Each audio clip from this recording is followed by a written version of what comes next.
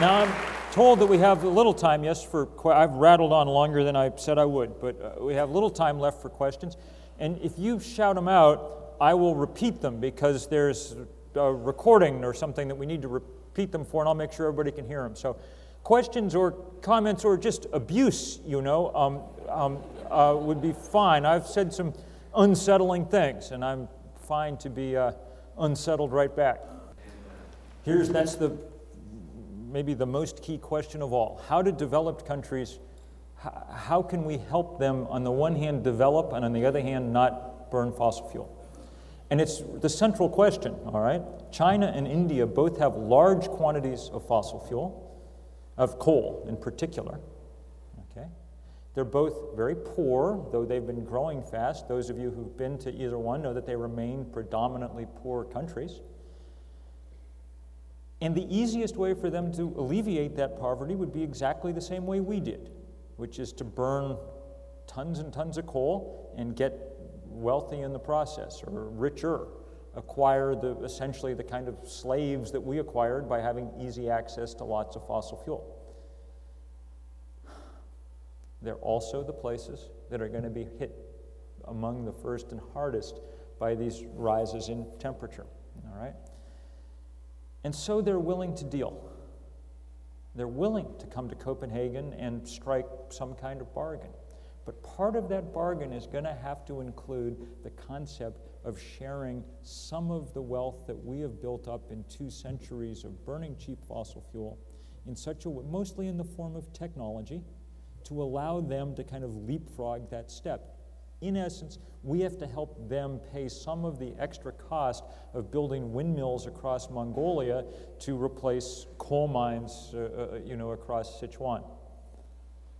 That's a lot to ask of us, especially in a period of economic crisis. It's going to be an enormous test of our maturity and our willingness to share and our willingness to understand that even in our reduced condition, we remain rich by comparison to the rest of the world. I'm not sure it's possible. If there's anything that makes me dubious about our prospects, it's that. But it's the reason more than anything else that we're running this campaign in a global way, so that people around the world understand that there's a target they need to get to. And it's very tough to say that to people in China and India and elsewhere, okay? And very moving to watch them try to come to terms with it and understand it. The problem is, and here's the way to understand the fix that we're in, it's not like a normal political negotiation in that it's not really between different groups of people. At times it appears to be, between America and China, between Republicans and Democrats, between coal mine owners and environmentalists, whatever. But the real bargaining that's going on, the real confrontation, is between human beings on the one hand and chemistry and physics on the other, all right? And the problem with that kind of negotiation is that chemistry and physics are extremely uninterested in compromise, in bargaining, in meeting us halfway, in anything like that. We know enough about science now to know what we have to do, and the only question is how we arrange the burden of doing that around the earth. And that's what those negotiations are about, and it's one of the reasons that we need to be reminding our leaders not only that we have to cut our own emissions, but also that we bear a certain amount of responsibility to the rest of the world.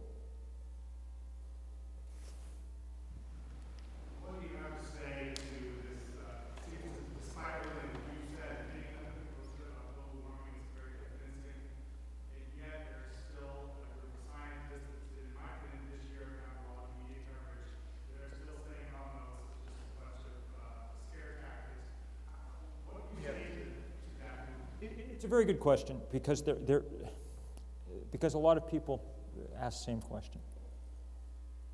The truth is that among scientists who study climate, all right, there's no debate, and there hasn't been for many years, about the basic outlines of the problem.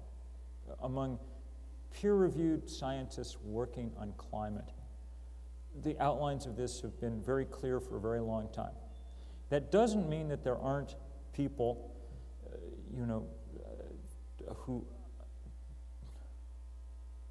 who have consistently tried to sort of cherry pick data to make an ideological point, all right? And the tragedy of it is that they're generally doing it from a kind of partisan political viewpoint that they don't need to, that they shouldn't be. I think the syllogism in most people's minds who I have met who remain skeptical about all this goes like this. I believe that free markets solve all problems. Free markets aren't solving global warming. Therefore, global warming is not a problem. Okay? Now, that's not a very good syllogism, but you can understand why it's emotionally comforting. The real sadness of it is, however, that it masks the truth that it's precisely free markets more than anything else that we need to solve this problem, all right? The only real thing that government needs to do is set a cap on carbon. Do what set a cap that respects what the scientists have told us about how much carbon we can pour into the atmosphere. That'll have the effect of raising the price of fossil fuel.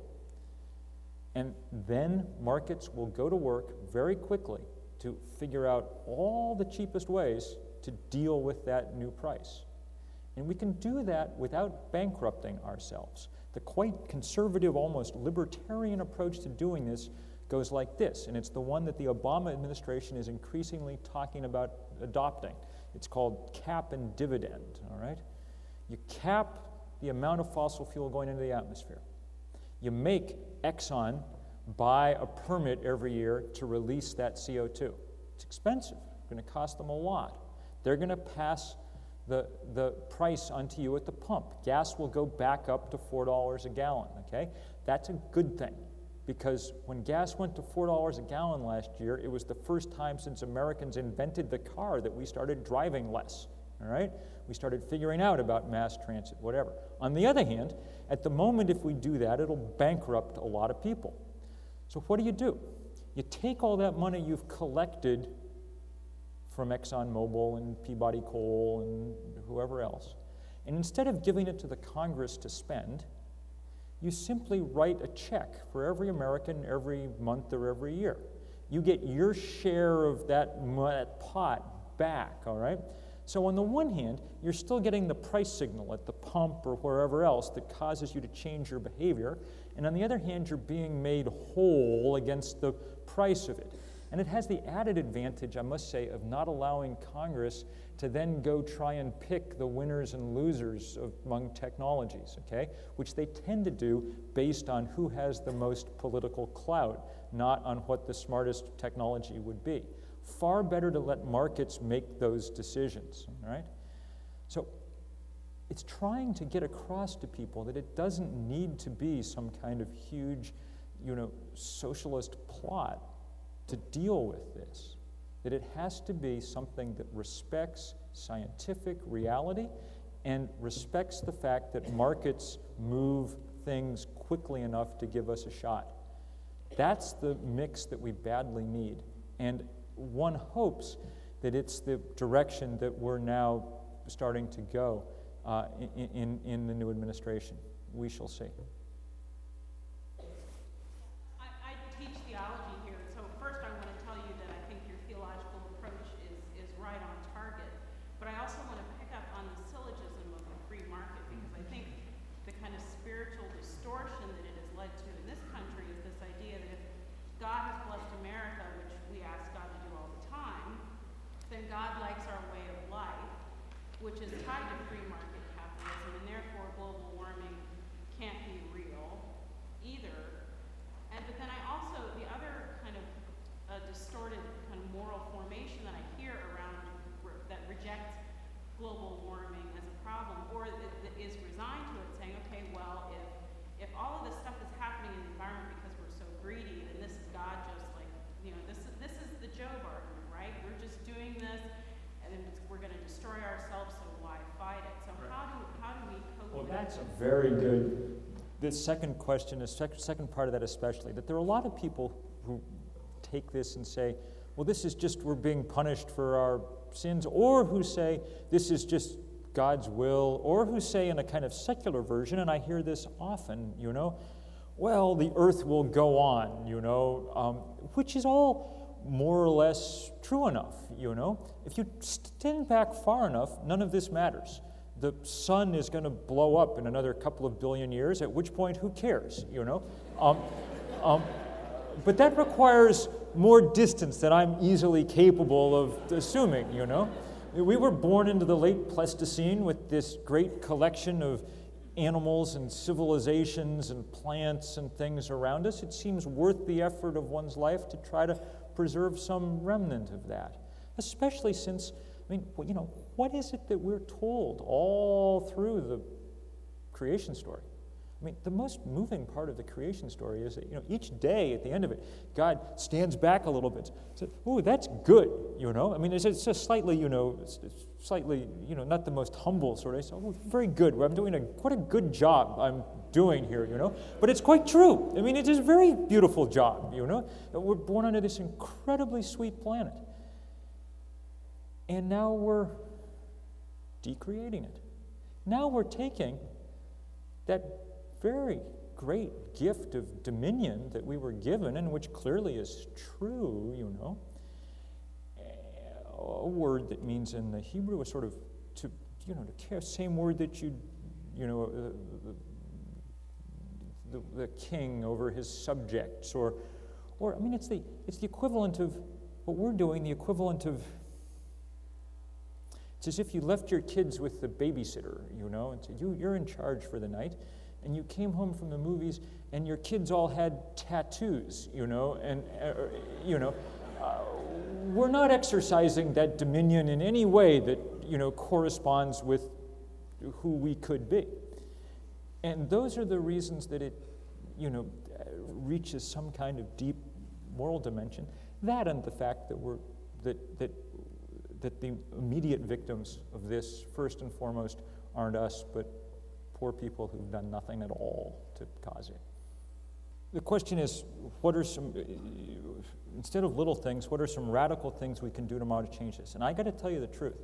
Nothing you can do tomorrow can have any significant effect on this, okay? The only thing that you can do that has any hope of dramatically changing this situation is to engage in collective political action that changes the ground rules under which we're dealing with carbon. Now, it's very important to change your light bulbs, you know. I have a prize for having the most energy efficient house in the state of Vermont. My daughter, a great Harry Potter fan, refers to me as the Dark Lord because I turn out the lights with such, you know, assiduousness. You know, I drove the first hybrid car in my state. I spent a year feeding my family only from food grown in our valley. All these things are all very important, especially the kind of building local economic institutions and things. But given the scale of the problem we have and the time we have, they're token gestures, one by one, against the problem that we face. The only thing that'll work is that political action that changes things on a total scale. So let me give you an example. An obvious thing that one could do would be to eat lower on the food chain than we're eating, all right? Because livestock, at least the way that we insist on raising it in this country, grain-fed, whatever, produces a lot of carbon emissions along the way. Depending on how you count it, it might be a fifth of the world's carbon emissions, okay? So there's something you could do. But try to imagine going around the world and convincing everyone, or even any useful fraction of the world, to change their diet in a huge way in the next year or two, 3 or 4 years, okay? It obviously is not going to happen. But if you put that cap on carbon and change the price of fossil fuel, the thing that undergirds, say, the livestock raising system that we have in this country is the endless availability of cheap fossil fuel, a fossil fuel that isn't priced to reflect the damage that it does to the atmosphere. If you changed that variable and that variable alone, you would do an enormous amount to shift eating habits all around the world. And the thing about political change is, It does not require everyone to go along. It doesn't even require 51% of people to go along, okay? Almost everything, almost anything can be accomplished by 5 or 6% of people if they get vocal and get involved and work. That's enough in a democratic system to shift most things. This won't be an easy fight, The other side is the most profitable industry on earth. ExxonMobil made more money last year than any company in the history of money, okay? But the only possibility is to make change at that level, which is why I spend my time engaged in this kind of political organizing. Not in liberal political organizing, not in partisan political organizing, but in organizing in essence around scientific reality. That's why 350 becomes such a useful number. So in the next 6 months, the thing that you could do that would really stand some chance of making a transformational difference is to dig into this kind of work. Very good question. How do we meet our energy needs in a radically carbon-constrained world? Because we would have to shut down, to meet that target, the world would have to be out of the business of burning coal by about 2030, and we probably need to do it sooner here. That's an enormous change, okay? And I'm not going to, part of what I'm saying is we should be careful about trying to predict or pick the exact mix of technologies. That's the role of markets, and that's what they'll do more efficiently. But I can offer you some guesstimates as to what direction they'll go based on the trends we see now, okay? The first thing to realize is no silver bullet solutions. We already had our magic fuel. Coal, gas, and oil were great stuff, rich in BTUs, easy to get at, easy to transport. Too bad they're wrecking the world, okay? Nothing replaces them one for one. Renewable energy by its very nature is more disparate, diffuse, okay? The things that we sometimes hope would replace them one for one almost certainly won't. Nuclear power is the example most often given. The problem with nuclear power is less the risks that you all know about, although those are real, less the risk of spilling radioactivity into the atmosphere, more the risk of spilling red ink forever, okay? They're so expensive that they'll soak up all the money that we need to deal with this issue. The latest estimates in the last 6 months or so indicate that building new nuclear plants in this country would bring power in at about 25 cents a kilowatt hour, all right? Construction costs are enormous. The uranium is getting harder to find, on and on and on. I think we'll go much more towards renewables, but I think that the thing that we will figure out first is that by far the cheapest way to do this and fastest is with radical and dramatic programs of energy conservation, learning to use much less energy than we use now. And it's very possible to do that. In fact, in the US, the first 20% were such energy waste rolls that we won't even notice the first 20%, We're like, it'll be like, losing weight by cutting your hair, It won't be difficult.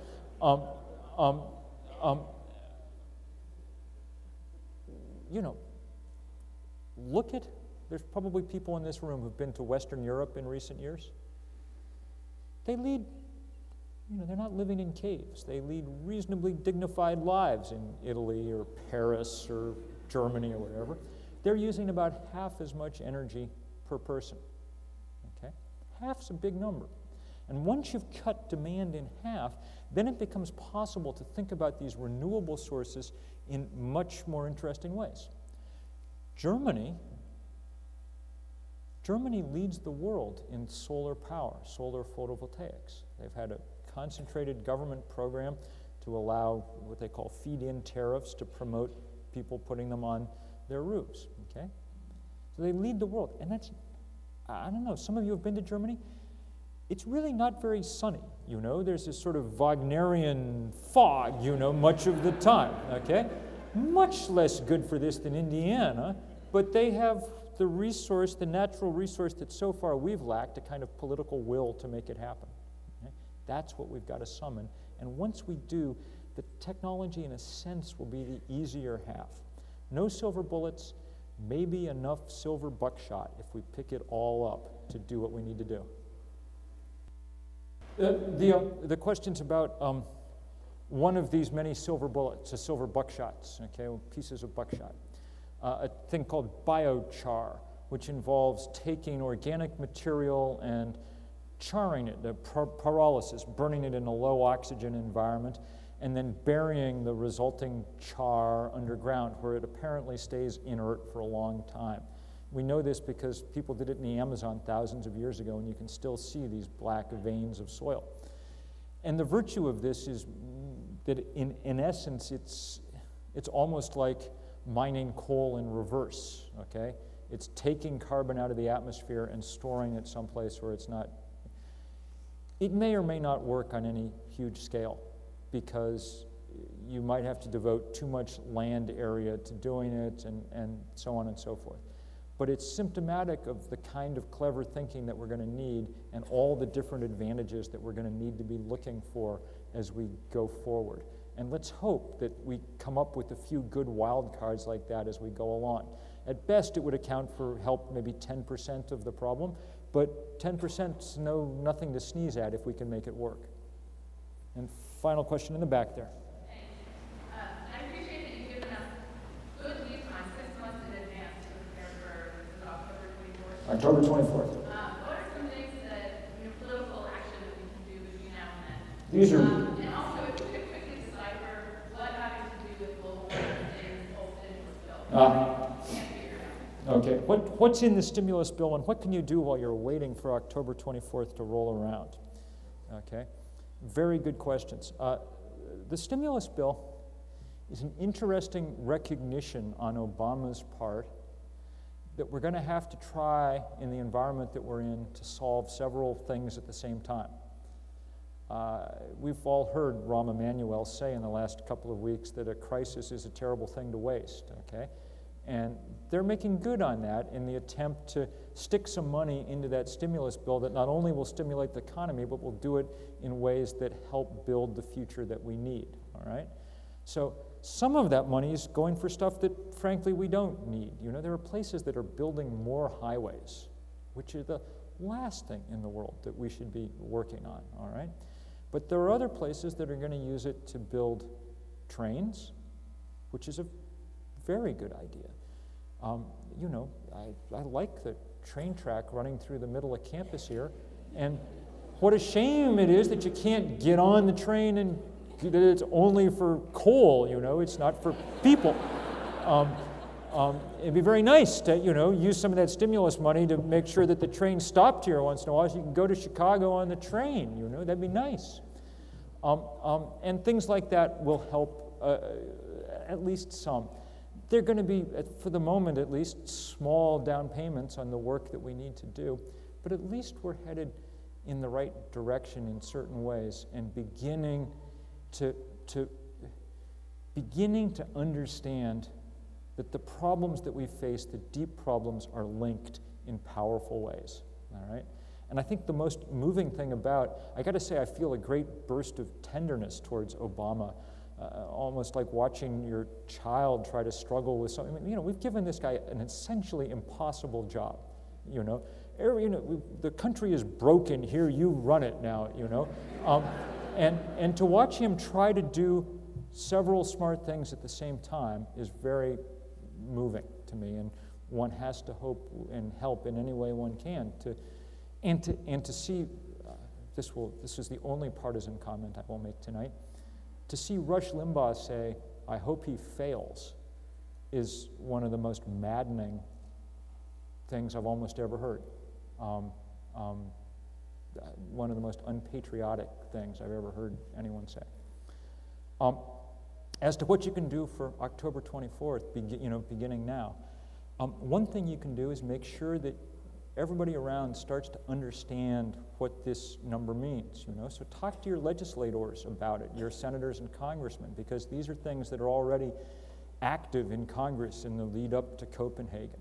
Make them understand that we need deep change. Start talking about this number, and there's plenty of material at 350.org to help you, in Sunday school, in class, in community. And start planning something really grand for October 24th that'll really catch people's attention. And in the process of organizing it, you'll have no choice but to be making this number and its implications known everywhere. That's a really important, that's the most important thing that we could be doing right now. I said before that I don't know it's going to work or not, and I don't.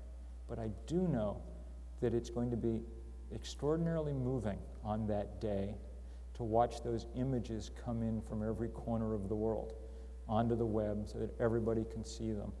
We'll have a huge screen up at the UN in New York so people can see them there too in real time. It's going to be extraordinarily moving to watch them come in, and I'm going to look with great anticipation to see what Goshen has produced on that day. So thank you all very much.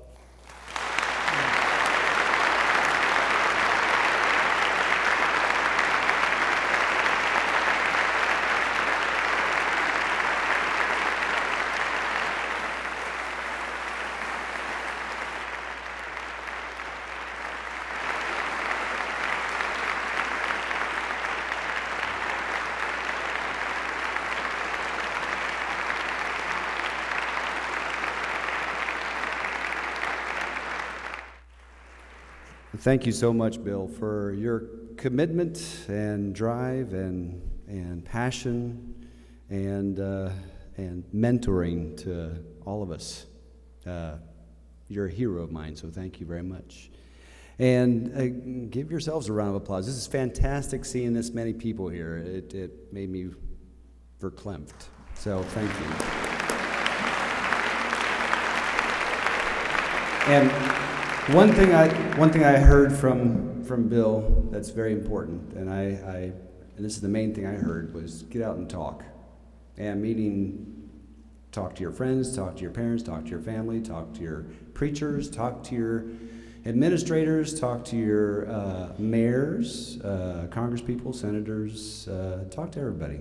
And it's more that we just have to dialogue, and that's one thing I've learned from Obama, is we need to get out there and communicate to each other. So thank you, and go out and talk. And just to let you know, there's books for sale, and Bill will be signing books out in the lobby. So thank you again for coming. And thank you very much for Gerald.